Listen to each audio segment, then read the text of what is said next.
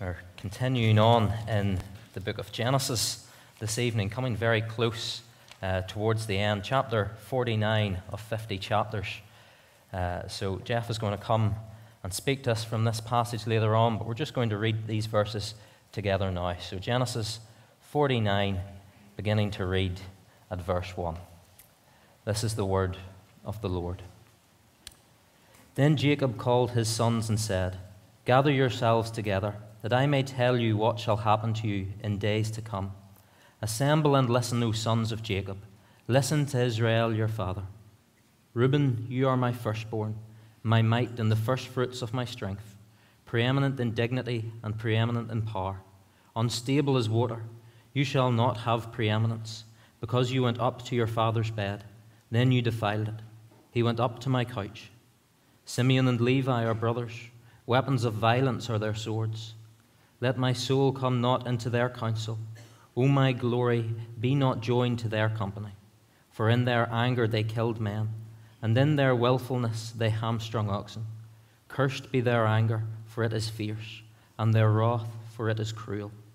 I will divide them in Jacob, and scatter them in Israel. Judah, your brothers shall praise you. Your hand shall be on the neck of your enemies. Your father's son shall bow down before you. Judah is a lion's cub. From the prey, my son, you have gone up. He stooped down, he crouched as a lion, and as a lioness, who dares rouse him? The scepter shall not depart from Judah, nor the ruler's staff from between his feet, until tribute comes to him, and to him shall be the obedience of the peoples, binding his foal to the vine, and his donkey's colt to the choice vine. He has washed his garments in wine, and his vesture in the blood of grapes. His eyes are darker than wine, and his teeth whiter than milk. Zebulun shall dwell at the shore of the sea. He shall become a haven for ships, and his border shall be at Sidon. Issachar is a strong donkey, crouching between the sheepfolds. He saw that a resting place was good, and that the land was pleasant. So he bowed his shoulder to bear, and became a servant at forced labor. Dan shall judge his people as one of the tribes of Israel. Dan shall be a serpent in the way, a viper by the path, that bites the horse's heels, so that his rider falls backwards. I wait for your salvation, O Lord. Raiders shall raid Gad, but he shall raid at their heels. Asher's food shall be rich, and he shall yield royal delicacies.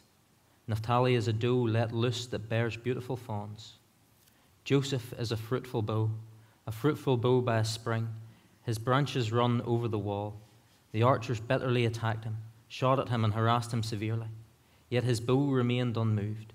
His arms were made agile by the hands of the mighty one of Jacob. From there is the shepherd, the stone of Israel.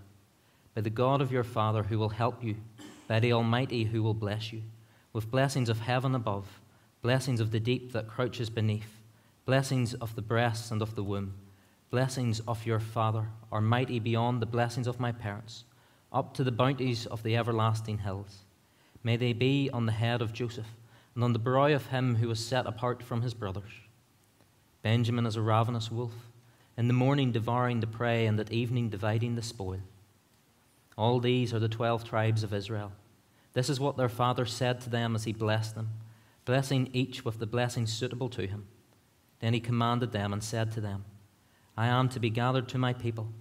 Bury me with my fathers in the cave that is in the field of Ephron the Hittite, in the cave that is in the field at Machpelah, to the east of Mamre, in the land of Canaan, which Abraham bought with the field of Ephron the Hittite to possess as a burying place.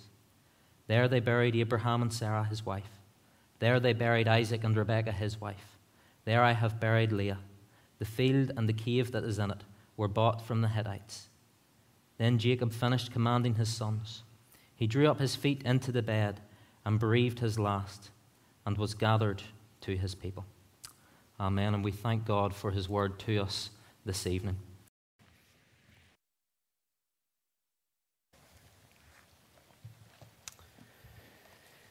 Well, if you were here last week, you'll know that we said you can poke the person beside you because it was warm. Well, I think tonight it's even warmer, so you may well need to do that. And if you need to shed a layer, that's also fine, depending on how many layers you've came with, obviously.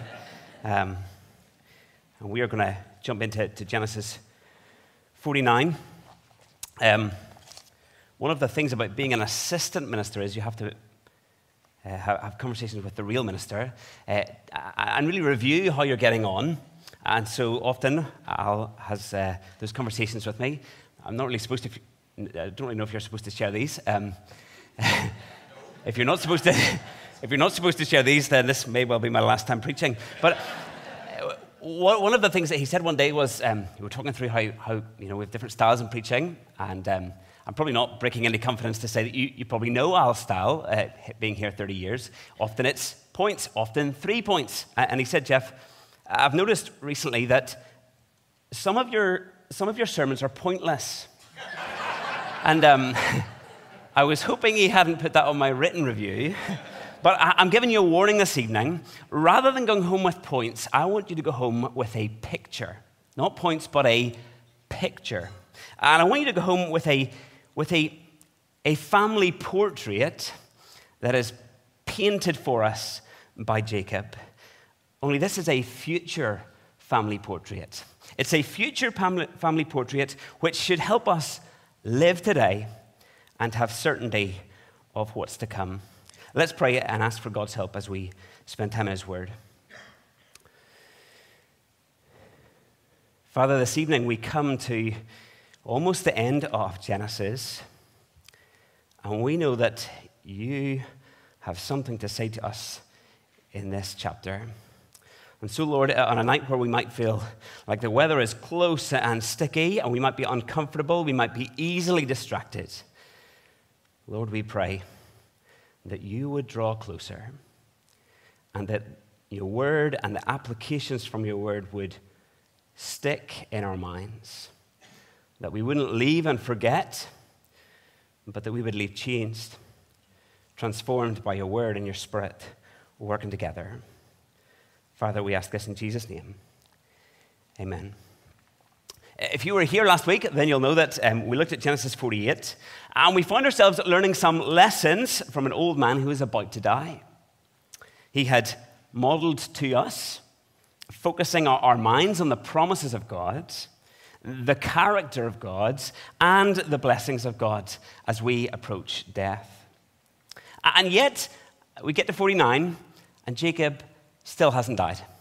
He hasn't died, at least at the start of 49. He only dies as we reach the end of the chapter. And so what does he have to say in the interim period? Knowing that he's going to die as we reach the end of the chapter, what is it that he wants to leave with his children? One of the things that becomes so precious after someone in our families or our close friend passes away is photos of them, isn't it? We love to go through the photos, and we love to think back to the memories that they bring to our minds. And those are so precious, aren't they? Well, in the days of Jacob, there was no photos. Kodak had not been invented yet. But here, in this last chapter leading up to its death, it's almost as if Jacob gives his family a sketch of a family portrait. One that they can look back to and focus on and go over again and again and again, even after he has gone. Now, this is no ordinary sketch. This is a unique picture that he sketches in the minds of all of the hearers, his sons, and also all of those who have heard this since. And it's a picture that points back to something about the sons, but it's also a prophetic picture, a picture that tells us something of what is to come. So imagine the picture this evening. Try and picture this in your head as we work our way through. It's a picture of Jacob's sons. And I want you to imagine for a moment that the picture of Jacob's sons really comes in the style of a caricature, okay? And the caricature of each of the sons represents the son, but also the tribe that goes along with them. Now, you know what a caricature is. A cartoon picture where the emphasis is given to distinct features. And the setting or the background is always really important. The clothes that they wear, well, that's always really important. The thing that might be in their hand, that's really important because it tells us something about the person, maybe something significant that they were involved in or had sought to do, whether it's good or whether it's bad. Now, I was going to put a few examples of caricatures on the screen, but basically, most of them are quite offensive, and I realized that I was going to offend someone in the room, so I've opted against that idea. But as we go through the blessings that are given to Jacob's sons, maybe it's helpful to kind of have in your head the family portrait. The family portrait. It doesn't just emphasize what we know about the sons already, what we know to date, but it also has this prophetic side, a prophetic side where it points to key things that we need to know about the son in focus and the tribe in which they represent into the future. And hopefully, as this picture is painted for us in this chapter, we will realize that this is one of those portraits that we should go back to again and again and again. It's one of those portraits that we should keep in our memories, because the picture that's given in these blessings has something to say to us. It's got something to say to us about how we live today and the sure and certain hope for the believer in the future. Look with me at verse 1. Then Jacob called his sons and said, "Gather yourselves together, that I may tell you what shall happen to you in the days to come. Assemble and listen, O sons of Jacob, listen to Israel, your father." I want you to picture the scene. Jacob is about to die. He brings all of his family in close around him beside the bedside. And now this is a really special thing to get to do if you get the chance with those closest to you. And he says to them, listen up. Listen up to what I'm about to tell you. And isn't that what you do? If you were there, if you were the sons, you would listen up, wouldn't you? With great intent. Now, Jacob was speaking at this stage as a prophet directed by God. These blessings that he utters at this point, they're not just dying wishes or prayers. These were blessings. These were proclamations of what God was going to do with his people. So although they're words, and they really are Jacob's words, they're also God's words. God's words. So let's have a look at some of these sons. And we'll start with Reuben, the firstborn. Verse 3, "Reuben, you're my firstborn, my might and the firstfruits of my strength, preeminent in dignity and preeminent in power." And as you're Reuben and you listen on, you think, oh boy, this is sounding pretty good. This is off to a good start, Dad. Thanks so much. Can you imagine standing there? It's a grand intro, and you think, well, where is it going to go from here? Where's it going to go? And then you read verse 4. You hear this. If you're Reuben, "Unstable as water, you shall not have preeminence, because you went up to your father's bed, then you defiled it. He went up to my couch." After what seems like such a bright start, such potential, and then the carpet is pulled from under his feet. Unstable as water. It's not what you want to hear, is it? It's not a compliment. You want to be told you're solid as a rock. That's what you want to hear. Not unstable as water. And so this image of water pictures weakness, doesn't it? It's the opposite of a rock. "And you shall not have preeminence. The surpassing greatness that could have been yours will no longer come to pass." And there was good reason for it, wasn't there? Actions have consequences. That's what we see, isn't it? Reuben had defiled his father's bed. We read about that back in Genesis 35, verse 22. What had happened? Rachel had died, and then the writer includes this little verse, 35:22. "While Israel lived in that land, Reuben went and lay with Bilhah, his father's concubine. And Israel heard of it." Now, at the time, there was little comment made. It just went on to the next thing, and we were kind of left thinking, whoa, what happened there? This was horrific. It was horrendous, wasn't it? But there was no commentary made at the time. But we were told that Israel heard. Israel heard. Jacob had heard it, and Jacob had not forgotten. He had not forgotten the wicked action of his firstborn, and sin has consequences. Isn't that what we see? And so as we look at the blessing, there is little favor received. Little favor received. And as you read on through the history of Israel, he has few descendants, and he has no one really of note. No prophet, no priest, no king. You can kind of imagine a painting sketched out of Reuben, can't you? Big and strong, and all of the attributes that might look impressive, might look like there's great potential there. And yet in the picture, you'd know it in the background, what would he be sitting on the edge of? His father's bed. A sinful action that he would never be able to get away from the damage caused. The deed itself was summarized back in chapter 35, that a really short sentence, just this little snappy bit. And perhaps its shortness and its briefness is there to remind us of just how quickly and easily we can fall into such a sin. And although if the sin is confessed to God, then it does not keep us from being part of God's family. It does not mean that it cannot have major, major consequences for you, for your family, for those around you, and even those who come after you. Even after this life on earth for you has passed, it can still have a lingering and lasting effect. And isn't that what we see in Reuben's life? This one illicit sexual act impacts the rest of his family and his family's life and generations to come after him. This one action. So I wonder this evening, do you see the warning? Do you see the warning? The warning to flee from sin, to flee from it. Don't entertain sin, because one fleeting sinful action can wreak havoc, not just for you, but for generations. Jacob next goes on to bless Simeon, and Levi. Verse 5, look with me. Simeon and Levi are brothers. Weapons of violence are their swords. Let my soul come not into their counsel. O my glory, be not joined to their company. For in their anger they killed men, and in their willfulness they hamstrung oxen.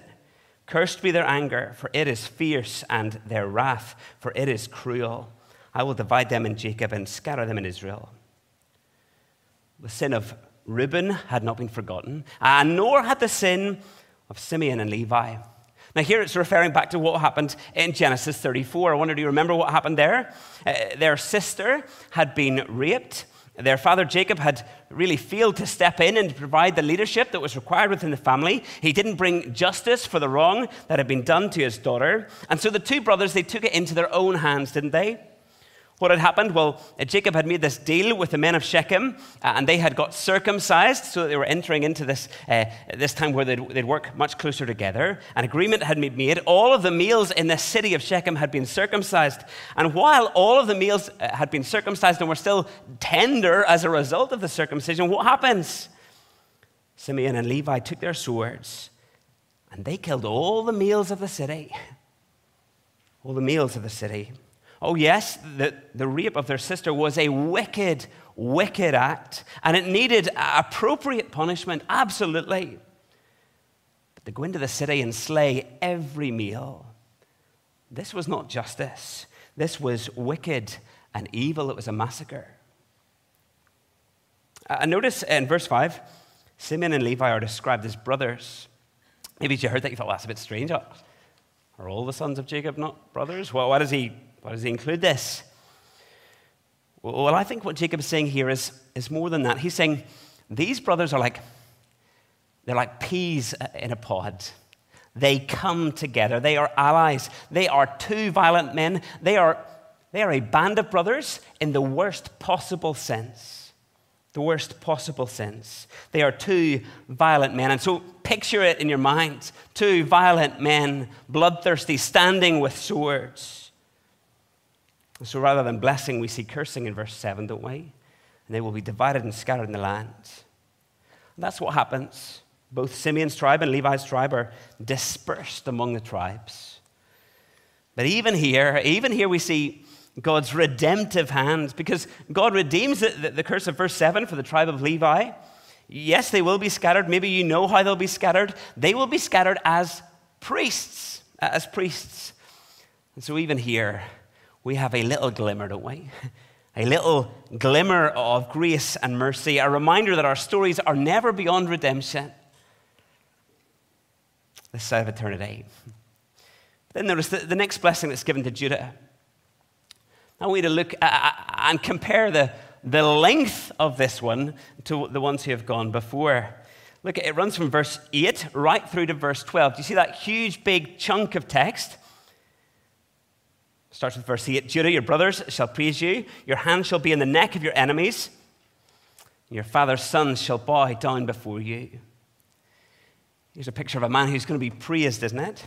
He would bring his attacking armies under control. Boys and girls, I wonder if you ever are having a wrestling match maybe with a brother or sister or something, and you get them by the neck and you get them down, and you've got control of them, haven't you?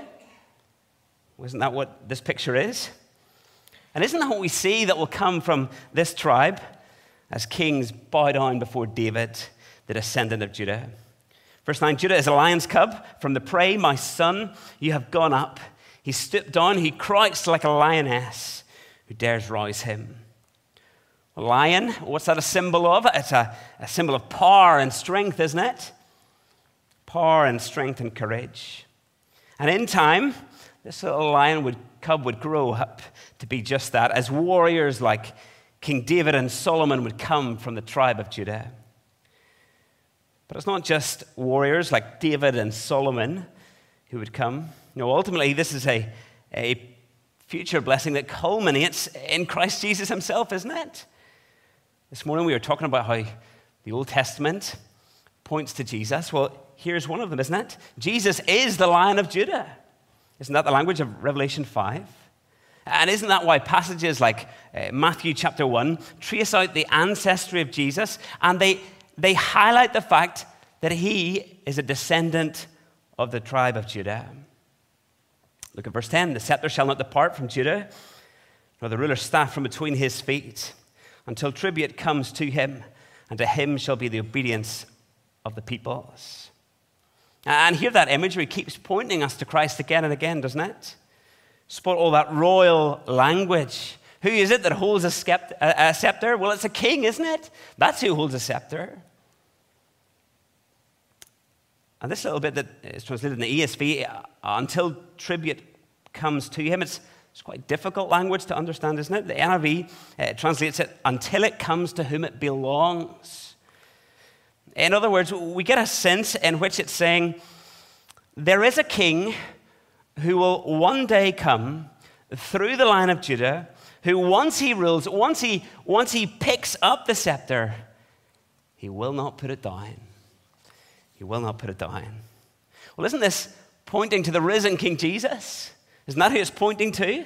And so today he rules and he reigns, and yet, just as we talked about last week, there's a sense of a now and a not yet. At the end of verse 10, we see that there's something that's still to come. One day, everyone will be obedient to him. But that is not yet. That is not yet. But we can be sure that just as the other parts of this future family picture have come to pass, so too will this part. So too will this part. Verse 11, binding his foal to the vine and his donkey colt to the choice vine, he has washed his garments in wine and his vesture in the blood of grapes. His eyes are darker than wine, his teeth whiter than milk. We don't have time this evening to work through every aspect here in detail. But what is this future picture that is given as Jacob blesses Judah? Well, this kingly figure, he strangely rides on a donkey. That's unusual for a king, isn't it? Wonder, boys and girls, if you're here, can you think of a king who rode on a donkey? Any ideas as to who that might be? Jesus, isn't it? And can you picture this? Jesus, he rides into Jerusalem on a donkey, a king who rides on a donkey. But what will this place be like in which he rules? Well, the imagery here is of lavish provision, isn't it? Do you spot that? I mean, who ties their donkey to a vine where the donkey's going to eat all the grapes? I mean, you only do such a thing if you have endless grapes. And so you're happy to feed the donkey with your choice grapes. Or look at how he washes his clothes. I wonder if you spot that. He washes his garments in wine. I mean, wine in the Bible is a sign of wealth, isn't it? If you're struggling to make ends meet, what do you cut out at dinner time? Probably the glass of wine. It's the expensive part that comes alongside it. And if you're struggling, well, that's what you cut. And here, this future king, he must rule in a land where there is such plenty that the idea of filling the bath with wine to wash his clothes, well, he might as well. Why not? there's plenty of abundance. Plenty of abundance. In verse 12, well, it's a picture of health and beauty, isn't it? So if the caricature is being sketched in your mind, you might picture Judah with a scepter and a donkey eating away at some grapes with a great big bath in behind full of wine. It's a picture of what was to come in the line of Judah, isn't it? And again, this is a picture that is, well, it still has a not yet aspect to it. This land of plenty and abundance is not yet where we are at. But for God's people, well, they know that this is a picture of the new creation. This is a picture of what's to come. This is a picture of the new heavens and the new earth, when God's people will feast together and there will be great provision for all of God's people. And there will be no sickness. Everyone there will be there in their glorified bodies, and they will be the picture of health and beauty. What a day. What a day. But let's look on further. The next sons have a mixture of blessings, don't they? Verse 13, Zebulun shall dwell at the shore of the sea. He shall become a haven for ships, and his border shall be at Sidon. That sounds pretty good, doesn't it? A house with a sea view. How many people want to retire on the north coast? I mean, some people even want to retire in Kilkeel, isn't that right, John? And so, with a sea view, we love the sea view, don't we? We love the sea view. And so we think, what's not to love here? And yet, we're told that they are bordering with Sidon. Why is that important? Well, Sidon is a pagan city. And it seems that they settle too close. They settle too close. We've seen that already in the story of Genesis, haven't we? Think about Lot. What happens when he gets too close to some wicked cities? Do you remember what happened? The sin that so easily entangles. Oh, yes, there were perks, but those perks came at great cost. Lots of young people here this evening. Be careful where you go. Be careful where you spend your time, because some places are dangerous places that you might get too close and you might fall into sin that so easily entangles. Then there's Issachar, strong as a donkey. I mean, that sounds pretty good, I think. But it seems that his love for comfort and pleasure leads him to come under the control of someone else. And so there's a price to be paid for this comfortable way out, isn't there? And so later we see this played out as they fail to drive out the Canaanites out of the territory. And what happens? Well, they find themselves becoming forced labor. The comfort was enticing, but it had later ramifications. Well, in a day when comfort is clearly one of our idols, one of the idols of our age, I wonder if we need to dwell on this for a moment and try to consider whether this might be something that we're sliding into. Comfort, all of the perks that come with it, and yet maybe not realizing what comes alongside it. The forced labor, as it were. Perhaps it's refusing to take a stand and work for right practice, because you know that the current practices bring in more money. And when more money comes in, you get better bonuses. And so the temptation is just to say nothing. Just to say nothing. It's the comfortable option. You don't have to stand up against your boss. Maybe you don't have to stand up against most of the people in the workplace because they maybe are happy enough. And yet, what happens is you sear your conscience, don't you? You sear your conscience, and in doing so, you actually lose the reputation of a man or woman of integrity. Perhaps as parents, buying into the big house, big car, fancy holiday is a must culture.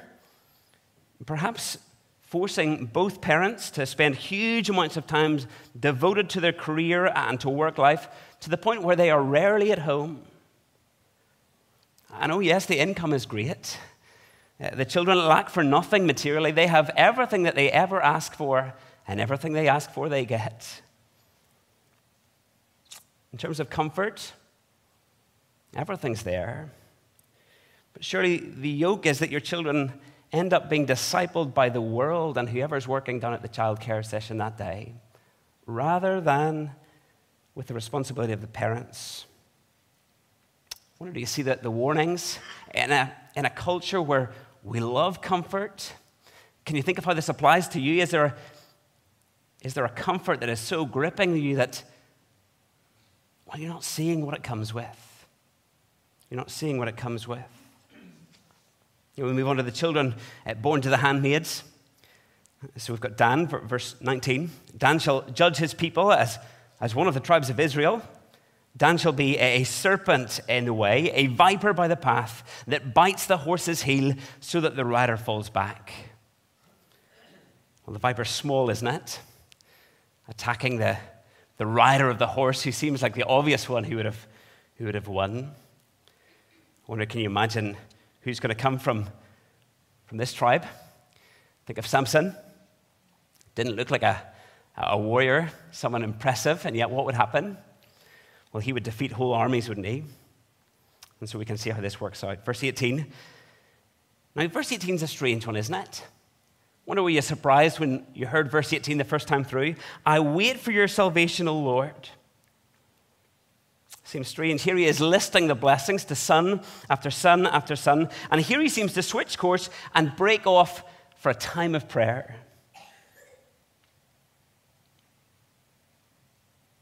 And so I wonder, as he pronounces the blessings of his sons, is there a sense in which he is just reminded how much he needs God's saving power and rescue? As he looks forward to all that will come to pass for his family, is there just a sense in which all he can do is surrender himself and his family to the Lord who saves? Well, then there's the blessings for Gad and Asher and Natalie. They're short and they're fast-paced, and we're not just going to take time to unpack them this evening. But then we get to Rachel's two children, Joseph and Benjamin. And once again, I want you to spot the length of the blessing that is pronounced upon Joseph. Starts at verse 22. Do you see where it finishes? Right at the end of verse 26. Again, a huge, big chunk, isn't it? Now, we don't have time to work through it verse by verse, but I want us to look at some of the imagery that's painted for us, that's sketched for us this evening. And Joseph is a fruitful bough by a spring, and the branches run over the wall. He brings great blessing, doesn't he? But he also comes under bitter attack. Did you spot that? He's harassed, and yet he remains unmoved. Not because of his own strength, but because of the strength of the mighty one of Jacob, God Almighty. God had sustained him. Now think back to what we already know of Joseph's life. He was sold into slavery. He was attacked by Potiphar's wife. And yet, what happened in that scenario? He remained a man of integrity, didn't he? Because God was with him. Because God was with him. Didn't the text in Genesis 39 repeat that again and again? God was with him. And skim verses 26 and 27. Here's a question. What word comes up again and again and again? Verses 25 and 26. Blessings, isn't it? It comes up again and again and again. Blessings after blessing after blessing. And in a sense, as we look back at what we already know of Joseph's life, we've seen this already, haven't we? We've seen, even though he has gone through great hardship and affliction, that he has brought about great blessing to God's people and beyond. And beyond. Think of Pharaoh and all the blessing that came his way as a result of having this man in his employment. As I was reading earlier this week, one of the commentators said this. He said, everything that is said of Joseph can be said of Jesus. Everything that is said of Joseph can be said of Jesus. He too was afflicted, wasn't he? And yet, despite his suffering, he works through it and brings great and fruitful blessing. Blessing upon blessing upon blessing. Yes, Jesus will come from the line of Judah. We know that, okay? He is the great Lion of Judah. But in Genesis, Joseph is also very much a type of Christ. He foreshadows Christ. And as we look at Joseph's life, there are so many aspects that point us forward to the life of Christ. Little foreshadows that tell us, look out for Jesus. Look out for Jesus. Well, finally, as we get to the end of the sons receiving the blessings, we get to Benjamin, verse 27. He's pictured as a ravenous wolf. And as you think about that, and you think about what you know from the Bible, I mean, it's not an entirely good thing, surely. But it certainly points to the fact that he has great military exploits. Both Saul and Jonathan would come from the tribe of Benjamin. Then look at verse 28. All these are the 12 tribes of Israel. This is what their father said to them as he blessed them, blessing each with a blessing suitable to him. And so as we come to the end of the chapter, we also see that Jacob reminds them again, just in case they forget, where he wants to be buried. The land of Canaan, the promised land, along with his forefathers. Verse 33, when Jacob finished commanding his sons, he drew up his feet into the bed. He breathed his last and was gathered to his people. It's the end of the days of Jacob, isn't it? The end of the days of Jacob. But even in the way that the writer finishes up the chapter, he reminds us that this is not the end of Jacob. The end of the days of Jacob, but it's not the end of Jacob. No, he was gathered to his people. His soul would be reunited with the souls of God's people who had gone before him. Death is not the end for this man. I want us to see that again. Death will not be the end for us either. And we must be ready. Must be ready. And so as we picture this family portrait, with the 12 sons sketched out for us in our minds this evening, after hearing these blessings pronounced on each one, what do we do with it? What do we do with it? Well, maybe there is a few sneaky points. One is, it gives us hope, doesn't it? It gives us hope. This is a family whose stories are messy, aren't they? Some of them have got themselves involved in the most wicked of sinful acts, ones that would mark the rest of their lives. For some of their decisions, it impacted the lives of future generations with devastating consequences. For some, they seem to lose much of what they had expected to gain in this life. And yet, here they are. Here they are listed in the family of God, the people of Israel. So doesn't it give us hope? It gives me hope. Does it give you hope this evening? That God could take us with our sinful past, our failures, our sinful decisions, maybe ones that really will impact generations to come as well. God could take us and God could save us and God could rescue us from our sin. And so it is the Lord that we put our hope in, isn't it? For he alone can bring about our salvation. We echo that prayer that Jacob prayed halfway through, don't we? And not only that, he can actually redeem every situation in our lives, working all things together for the good of those who love him. Isn't that a wonderful thought? With all those sinful messes that we get ourselves in, God can actually redeem them. He can redeem them. But don't these blessings that are pronounced upon the sons also work as warnings to us this evening? Warnings as to how not to live. Or the flip side, the positive, examples of what it would look like to image Christ in our time and in our place. But it's also a passage that gives us clarity. I want us to see that as we get to the end. It's a passage that gives us clarity. As those reading it now, we can see the messianic prophecy, can't we? We can see it clearly. We can see those little bits of the text that are foreshadows of Jesus. We can see that the king who washes his robes in wine, and we know who it is. We know it's Jesus, isn't it? Isn't that one of the reasons that the very first miracle that Jesus performs, we already looked at it in John's Gospel last time we were in the John section. What is it? Well, it's water into wine, isn't it? And here he is, and he can make wine as abundant as water in that miracle. That's what he does, isn't it? Wine as abundant as water. And surely it's not by accident that the water that is turned into wine is held in jars that is used for purification. jars used for washing. I wonder as Jesus did that miracle, were we supposed to think back to Genesis? I'm starting to feel like Mark Hall now. Were we supposed to think back to Genesis and to pick up on the image given of the blessing to Judah?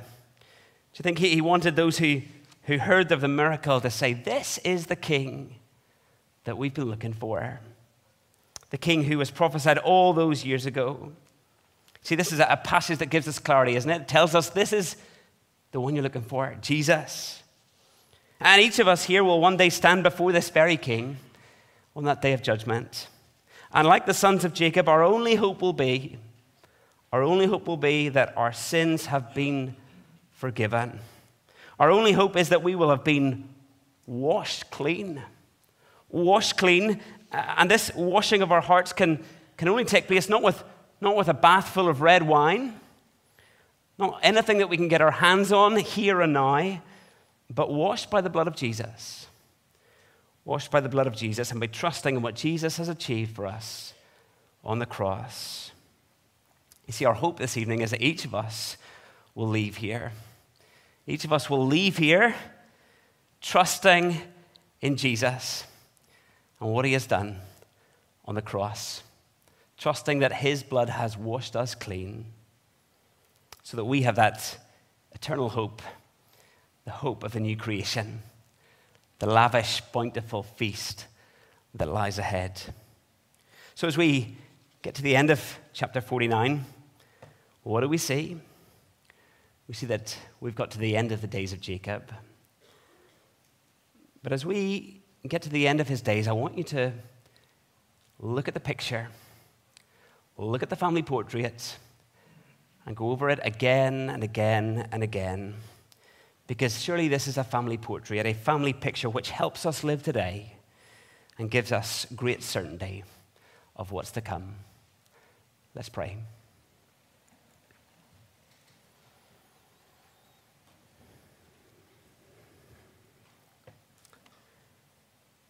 Father, we are thankful for the picture that's painted, that's sketched out for us in Genesis 49. A picture of your people, a sinful people that are saved and rescued, but also points us to what's to come. It points us to the new creation for all who are trusting in Christ Jesus, who have sought forgiveness in his name. Lord, that is our hope. We know that like Jacob, one day will come when we too will die. Might each one of us be found trusting in our Savior, Jesus Christ, the King. We ask this in Jesus' name. Amen.